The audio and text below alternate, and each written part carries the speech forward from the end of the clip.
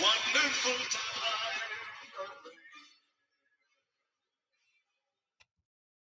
It's June. The heat is on in schools. Curriculum competencies need to be covered, summative reports need to be written, awards need to be distributed, exciting end of year farewell events need to be planned. Administrators scramble to tie up loose ends and secure budgets for the next year, all while staff are completely exhausted and more kids are checking out as they dream of summer days. Throw in a global pandemic, restrictions in schools, and public anxiety, it's chaos. June is rough for most of us. Hi, I'm Elaine Grant. It is June 1st, 2021, and I say, bring on the heat. I love June. Yes, I thrive on being busy and throwing myself into chaos, but it's more than that. June is my month to reflect on what has happened over the year and get excited about how I can do it better next year. I find June invigorating. The energy of the school fuels my passion for learning and motivates me to use my experiences from the past year to make big plans for my next class. This year, I am particularly excited as I've been deepening my own understanding of curricular development and I'm excited to implement this learning in my practice. If this academic year has taught us anything, it's the importance of celebrating diversity. I was intrigued by the work of Monica Hilder, who highlighted that education should be taught with wonder and awe to spark freedom and creativity. Storytelling is an example of teaching through this lens, as it engages the imagination and sparks emotion in the students. Since each student experiences the story through their own connections, it's an inclusive practice. Stories can become part of our identity. They are sacred to our First Nations as they hold knowledge and wisdom.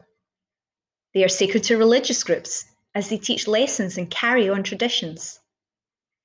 Jesus himself often uses stories to teach, as he recognized the power a story has to connect ideas and emotions to life experiences and deep questions. Next year, I plan to incorporate story on a more regular basis in my classroom. I want to use stories in my morning prayer circle to engage each student and help them hear whatever message it is they need to hear that day. We also have a fantastic librarian at our school who's often underutilized. I hope to recruit her help in finding fictional stories that connect to my integrated studies content.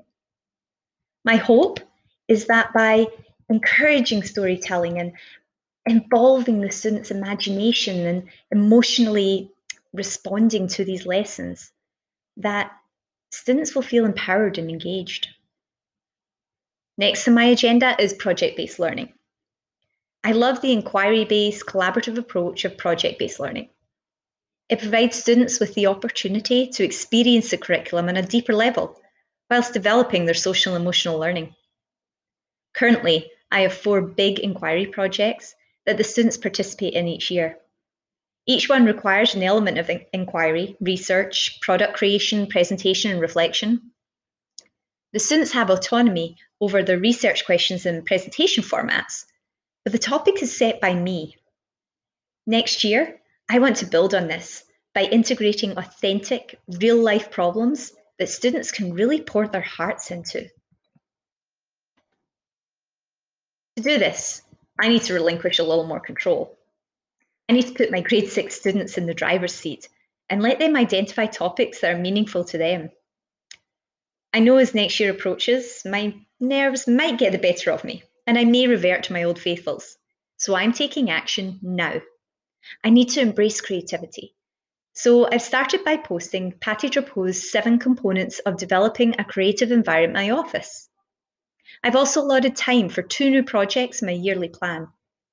I've not yet identified a title or even a subject for these projects, as I want to empower the students to choose their own path for these assignments. On to 3-letter acronyms. Have you ever noticed how many there are in education? PBLs, SEL, ESL, even the old PLOs. There are 2 specific acronyms that have me excited this year, UDL and UBD. UDL, or Universal Design for Learning, addresses student diversity by removing barriers to learning. If we want to celebrate diversity in the classroom, we need to consider more than just cultural diversity. We need to meet the individual learning needs of our kids, and this requires a deeper understanding of them as individuals. In my learning resource role over the past year, I've been working on supporting more universal supports in classrooms based on the UDL model suggested by CAST. One of my main focuses has been the development of executive functions through adaptations in the classroom to support organisational and time management skills. Next year, I have the opportunity to build on this by involving the whole staff in an initiative to support executive function development through the Social Thinking Programme and 360 Thinking strategies. Through these strategies, we will provide options for students to internalise self-regulation and goal setting, with an aim to helping our students become expert learners who are motivated, strategic, and goal-directed. Once these barriers are addressed, we can look more closely at our planning practices. In alignment with the BC curriculum, Understanding by Design, or UBD, focuses on our students' ability to understand what they are learning, rather than simply finding the correct answer to a question. Essentially, teachers plan the unit backwards, looking at the desired end result for the students before identifying the evidence that will help us assess understanding, and then finally planning the daily learning events and experiences. Although I've had some elements of backwards design in my planning in the past, I realised quickly UBD was quite foreign to my practice. In fact, the most pivotal moments for me as I studied curricular development happened here. I realised, one, I often fall into the pitfalls of content-based or activity-based planning. And two, I'm assessing achievement without really giving thought to progress. As I read Bransford et al.'s description of the twin sins of planning, I flushed red with embarrassment and thought, oh my gosh, this is 100% me. To make matters worse, I was introduced to Hattie's progress versus achievement chart and immediately recognized that although I assess achievement regularly, I fall far short of documenting progress. I'm doing my students a disservice. These points really opened my eyes, and so next year, I will be rewriting 2 of my unit plans using the UBD template in an effort to focus on understanding rather than content and progress rather than achievement. Often, principles of UDL, the removal of barriers, and UBD, planning with the goal in mind, are quickly followed by differentiated instruction or planning with the student in mind.